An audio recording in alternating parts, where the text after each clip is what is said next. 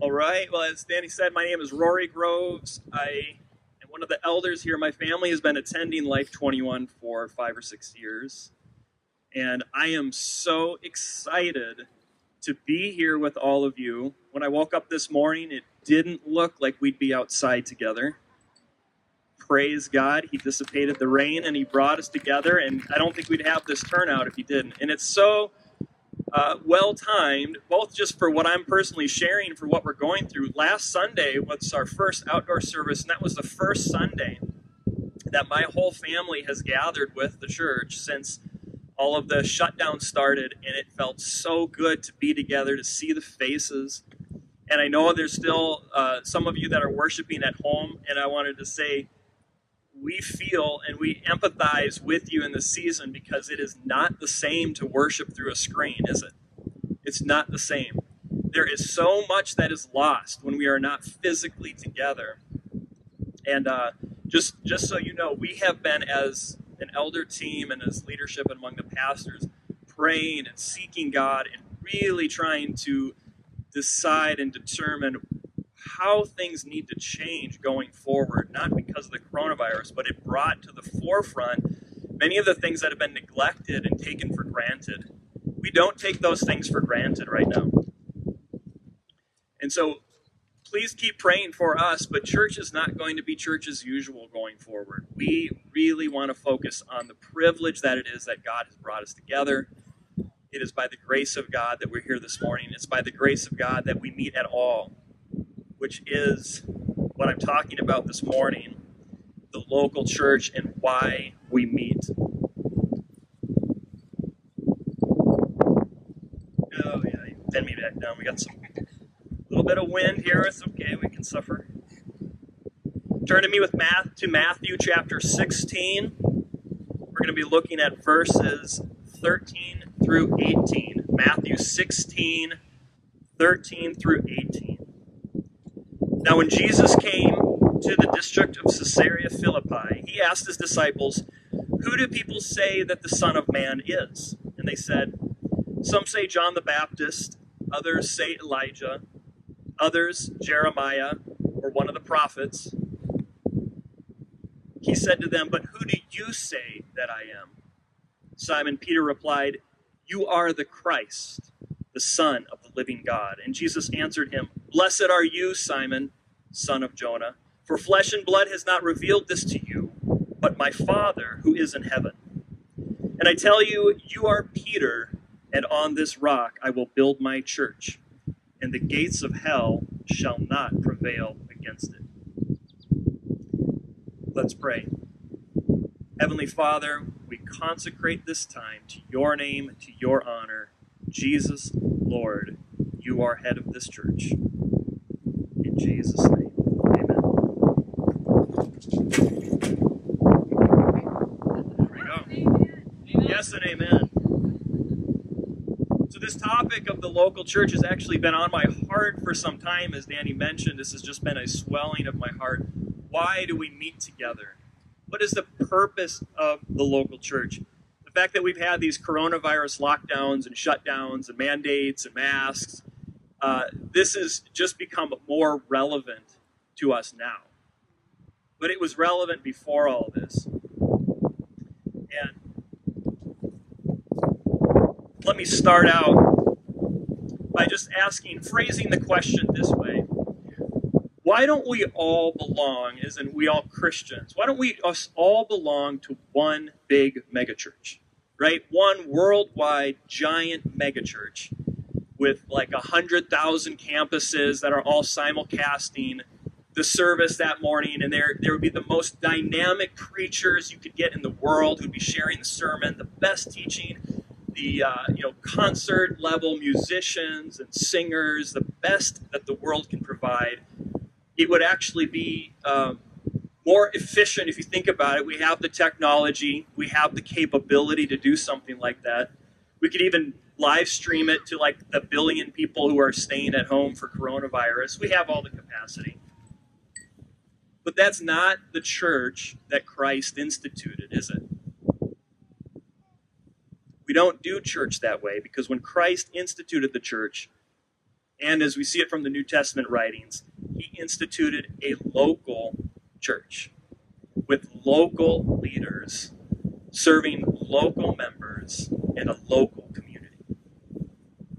Now, we're all part of the universal church with a capital C, but there's a difference between being part of the church of all space and time all over the world and being part of a local congregation. And that's what we're going to look at a little bit today.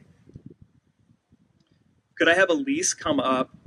And in just a minute, I'm going to have her share another scripture reading. But first, I just wanted to mention, what are some of the things that the local church is not?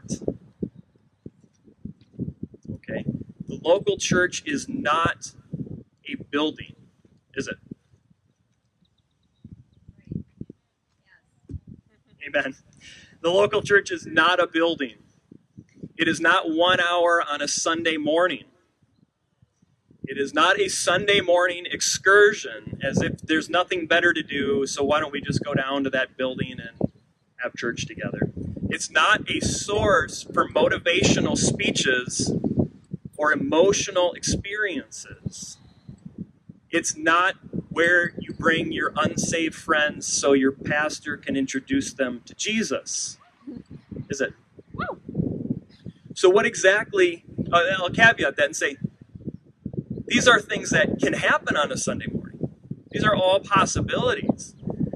But this isn't the point of a local church. If you're only coming for an emotional uplift on a Sunday morning, you're missing the point. So let's take a look at what the local church is. And I don't know if is the microphone on where Kiwi was sitting? Yeah, okay, why don't you hop on Kiwi's microphone. Reading from Acts chapter 2, verses 42. We'll start with verse 42. And they devoted themselves to the apostles' teaching and the fellowship, to the breaking of bread and the prayers. And awe came upon every soul, and many wonders and signs were being done through the apostles. And all who believed were together and had all things in common. And they were selling their possessions and belongings, and distributing the proceeds to all, as any had need. And day by day, attending the temple together, and breaking bread in their homes, they received their food with glad and generous hearts, praising God and having favor with all the people. And the Lord added to their number day by day, and those who were being saved. Thank you, Elise. Sounds like a good church, doesn't it? You were in Jerusalem at that time. You might want to go check that church out. Little audience participation. I want you to call out what stood out to you from that passage. What were some of the things that were unique about that church, about that local church, congregational church? What was unique? Breaking bread. You know, New Testament is almost inseparable, the meeting of believers with the meal. And I don't mean communion, I mean the actual fellowship over a meal. It's almost hard to find in the New Testament where they're not enjoying meals together at the same time. What else?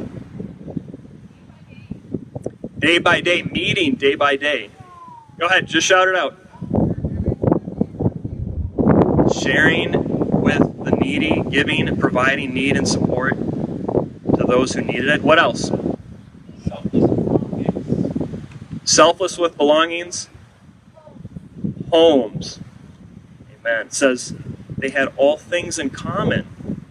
One of the more uncomfortable passages in the New Testament, isn't it? For American believers, at least.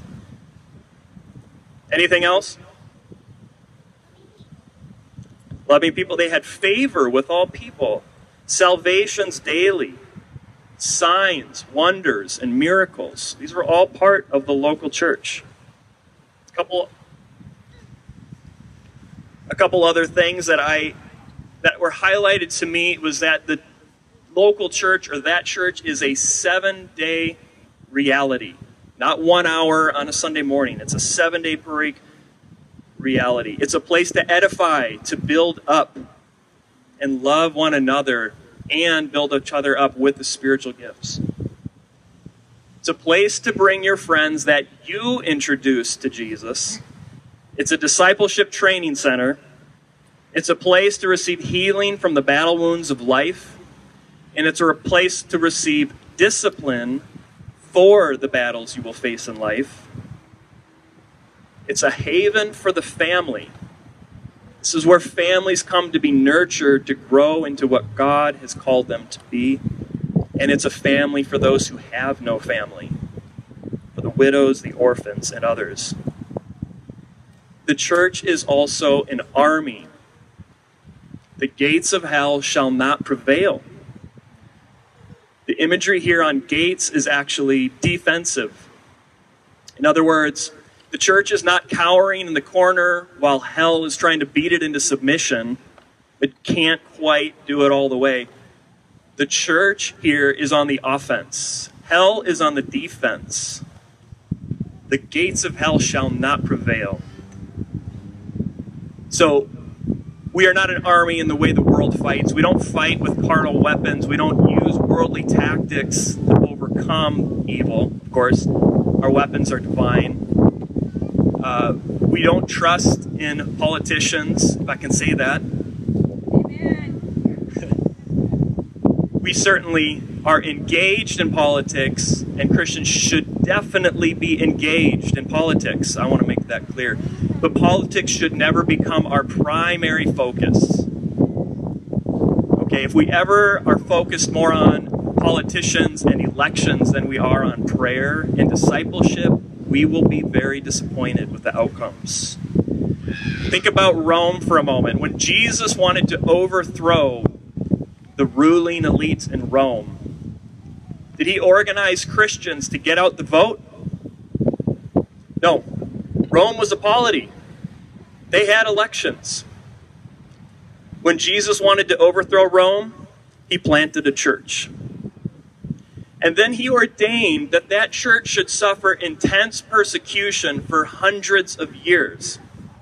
So much persecution that the church grew and grew and grew, and eventually Rome fell, and the church was still standing. And it was not only standing, but it spread over the entire continent and to the ends of the earth. That is God's plan for the transformation of the world. It is through the humble local church with your humble local pastor and your humble parishioners, your few dozen. The average church size is 60 in America. Your few dozen parishioners singing songs, reading the scriptures, preaching the word, raising their children in the faith, generation after generation, loving their neighbors, not compromising with the world. That is God's plan for the transformation of the world. Now, one last point I wanted to make here. What's the purpose of leadership in a local church?